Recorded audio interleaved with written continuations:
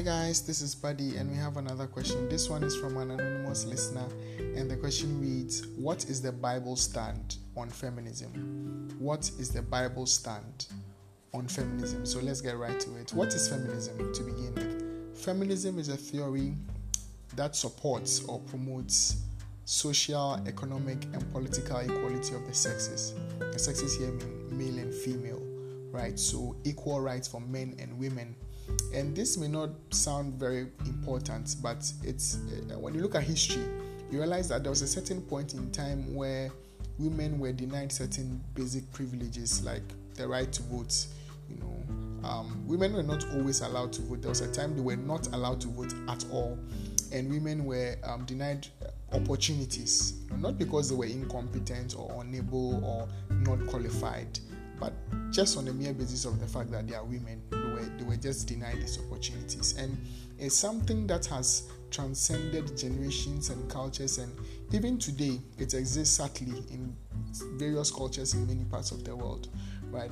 You would find women who have to work harder, than a man who has equal competence, equal qualifications for the same opportunity.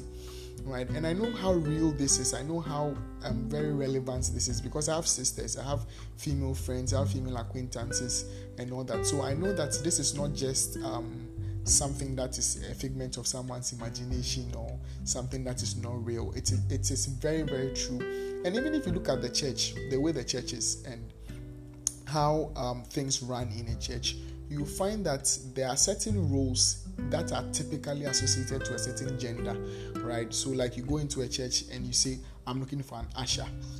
Naturally, one would expect a female to show up as opposed to a male. Or you say, I'm looking for the drama of the church. You naturally expect a male to show up as opposed to a female.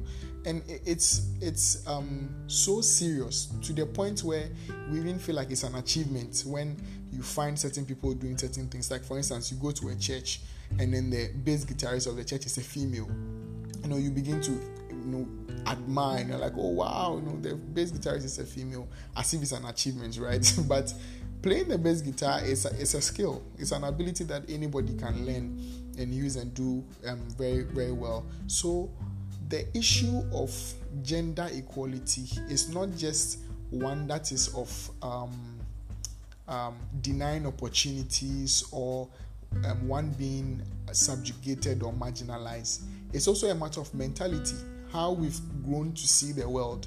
And for many people, it's even normal, right? It's normal to see certain genders in certain positions. They feel it's natural, right? So it's very important. This question is very, very important. It's good for us to know as Christians what the Bible's opinion on all of this is. What is the Bible stand on feminism? The answer is straightforward and it's simple and it's very clear. Galatians chapter 3 verse 28 says, in Christ there is no Jew nor Greek, there is no slave nor free, there is no male nor female. This means that when God looks at us down from heaven, He doesn't see Jew or Greek. What this means is that God doesn't prefer one person over the other on the basis of nationality or race or ethnicity. So immediately you realize that all these nationalist groups and white supremacists, black supremacists, and all these kinds of race-based groups, they are not very necessary, because when God looks down at us, He doesn't see any difference. He just sees His children. He goes on to say that God doesn't prefer anyone based on whether you are a slave or you are free. So oligarchy, aristocracy, being an elite or a commoner, God doesn't recognize any of these things. When He looks at us, all He sees is His children. And He proceeds to say there is neither male nor female, which is to say God doesn't prefer one over the other based on the fact that you're a man or a woman. In Christ, we are all equal. We are all the same. But does it take away the fact that there's some kind of inequality? No, it doesn't. The situation is very, very real. So how did it come about? How did we get here? And you'll be surprised that the answer is in the Bible. The origins of feminism, it's in the Bible. In Genesis chapter 3, let's even start from the beginning. So God creates man, right? Genesis 1:26, and He puts man in a garden. The Bible says that When God said, let us make man in our own image, he made male and female, right? And he made both of them in his image. So God didn't make, it's not as if God made man in his image and not woman, or woman in his image and not man. Both were made in his image. He puts them in a garden and everything was okay. And you notice something that was said in Genesis chapter 2 verse 25, the last verse of Genesis chapter 2. It says, and the man and his wife were naked and they were not ashamed.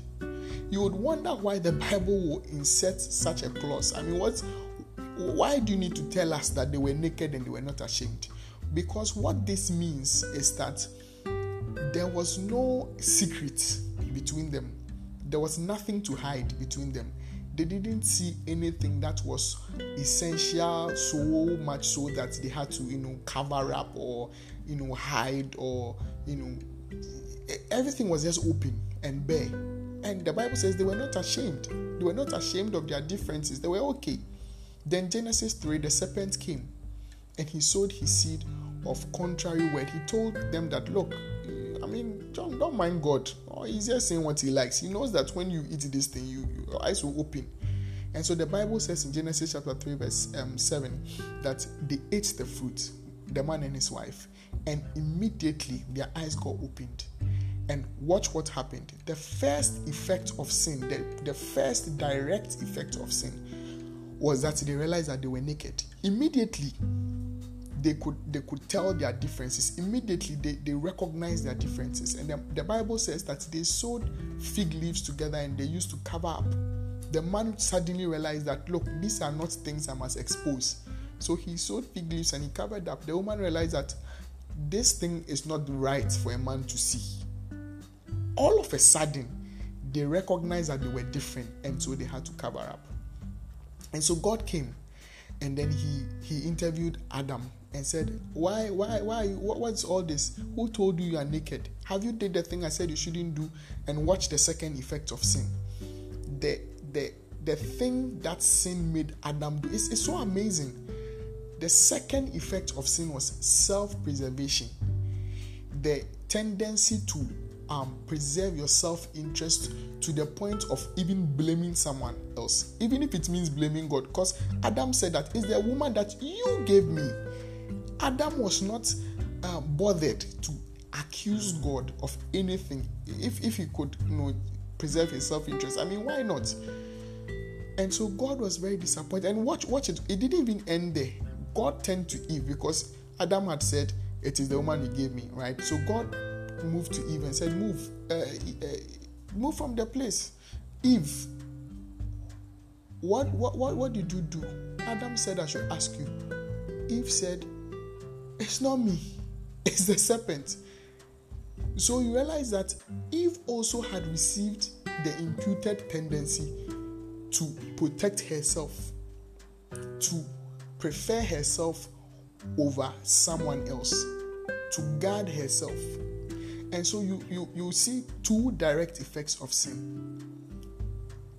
Differences being recognized. And number two, self-preservation and self-preference. And right from there, the thing escalated and escalated and escalated. And you find that because of the presence of sin, men have been able to prefer themselves over each other. And let me just say this, right? Feminism started as a pure movement to champion the rights of women or gender equality in general. But over the years, it's undergone evolution, right? It's evolved.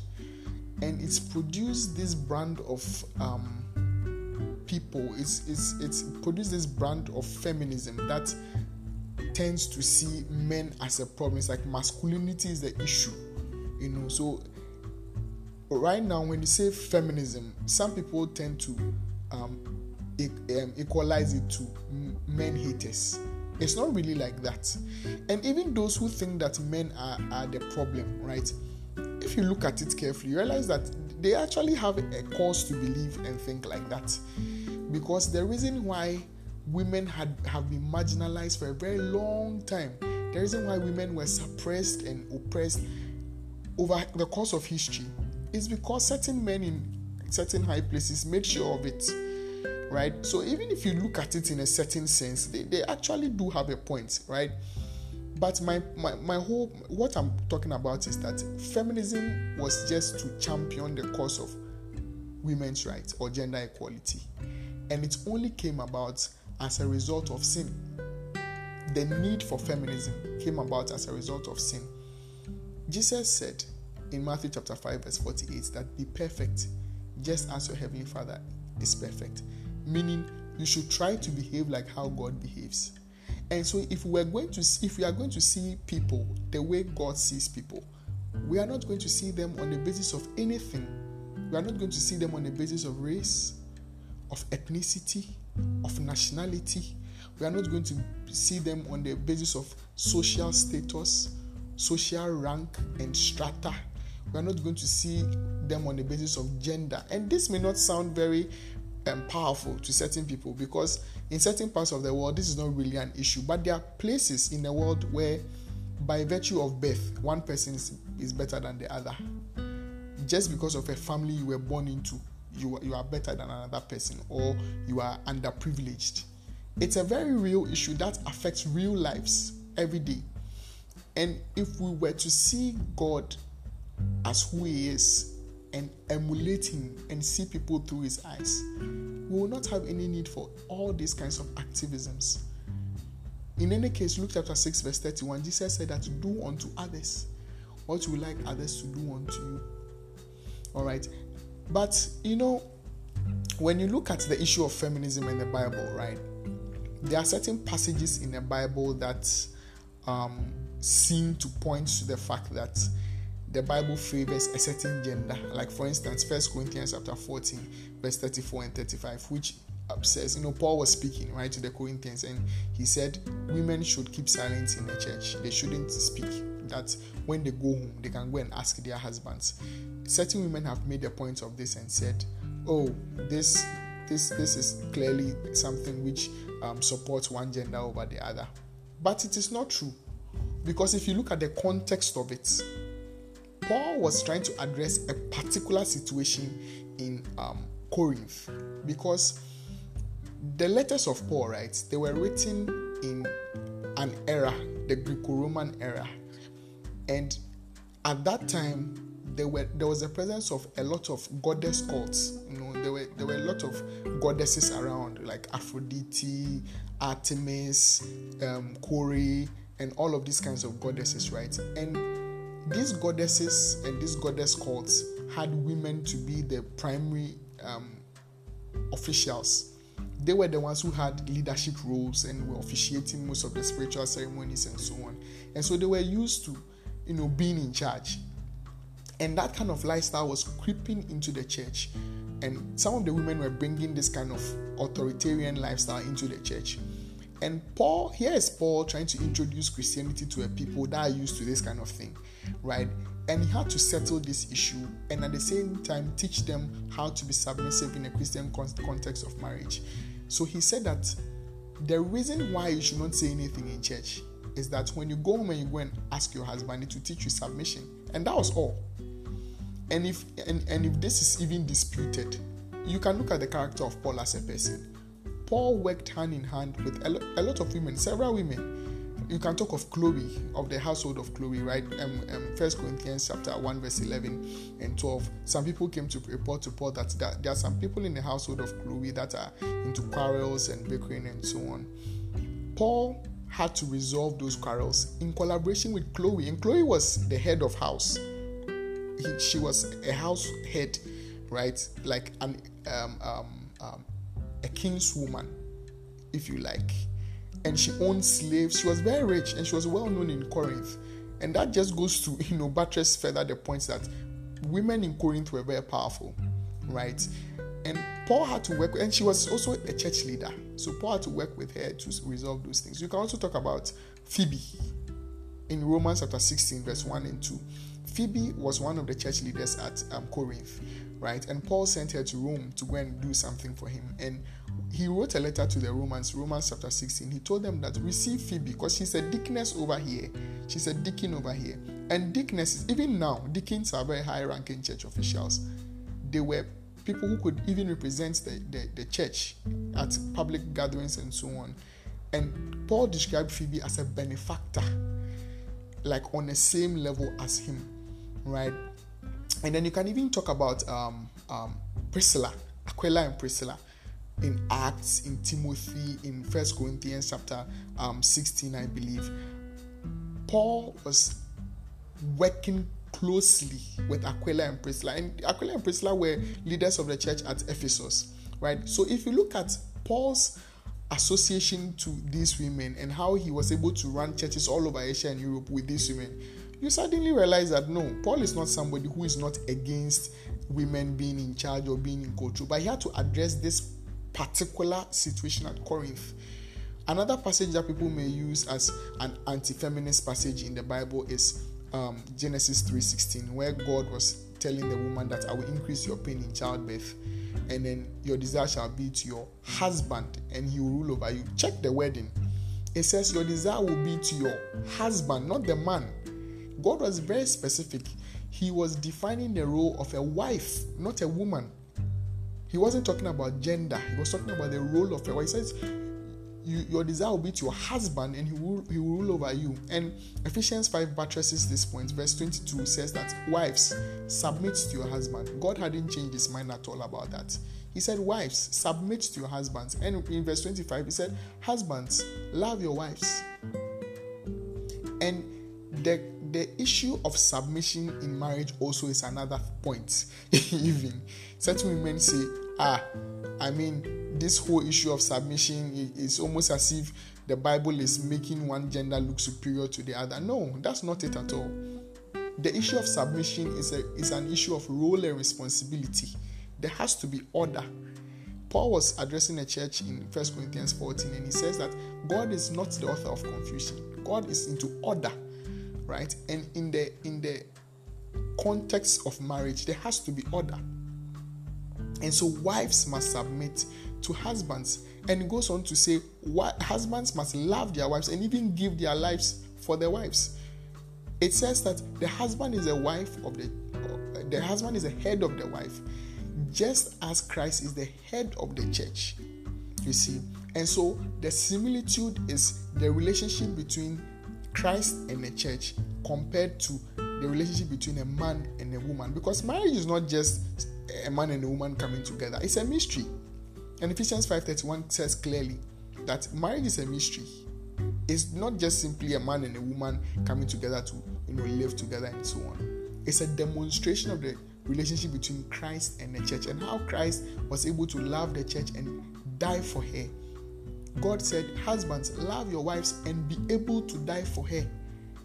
And if this is not convincing enough, you can just look at Ephesians 5:21. God said, submit to each other. Submit to each other. Because God's point is not that one gender is above another. His point is that there has to be order in their marriage. So submit to one another in the fear of the Lord, it says. All right.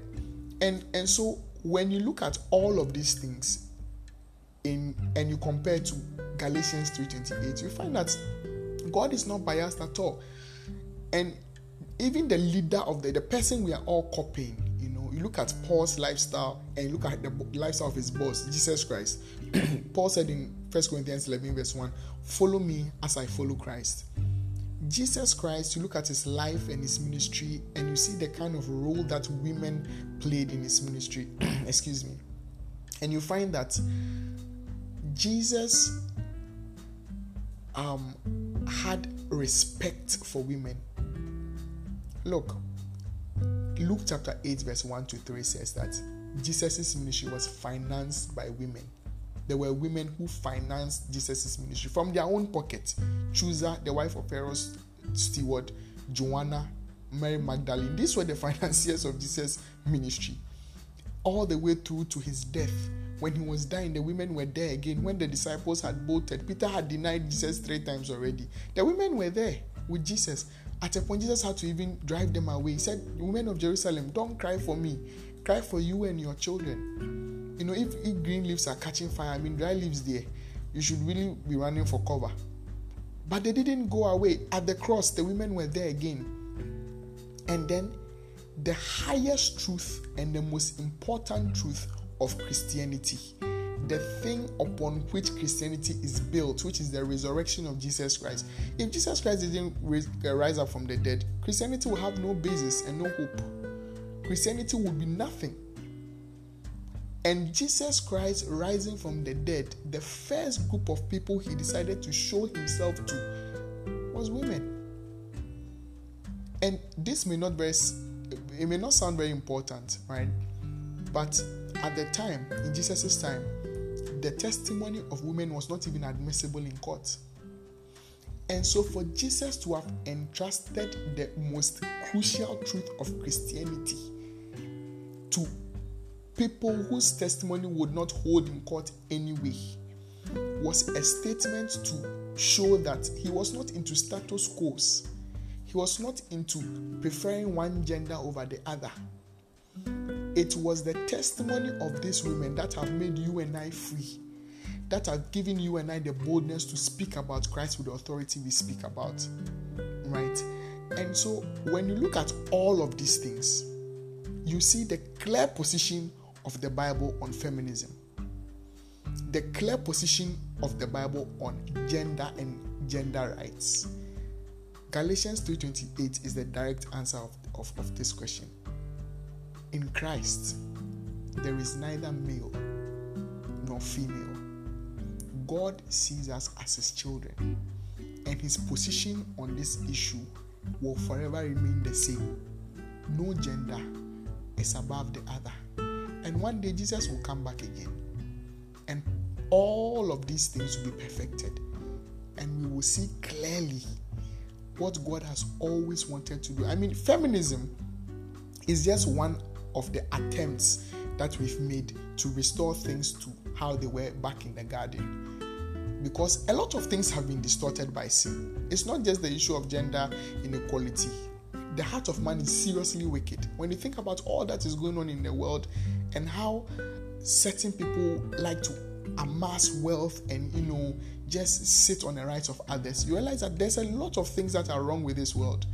And one day Jesus will come back and all things will be perfected, and we would know that God has never preferred one gender over the other. He has already said in his word. But at that time, we will see it practically with our own eyes. Amen? All right, so this was a very beautiful question. I enjoyed it. You can also send me your question to askbuddy@gmail.com, askbuddy@gmail.com, or you can send me a WhatsApp message, text, voice note, or selfie video containing your question to +233 200 864 673. That's +233 200 864 673. Thank you so much for listening. God bless you. Till we meet again. Bye.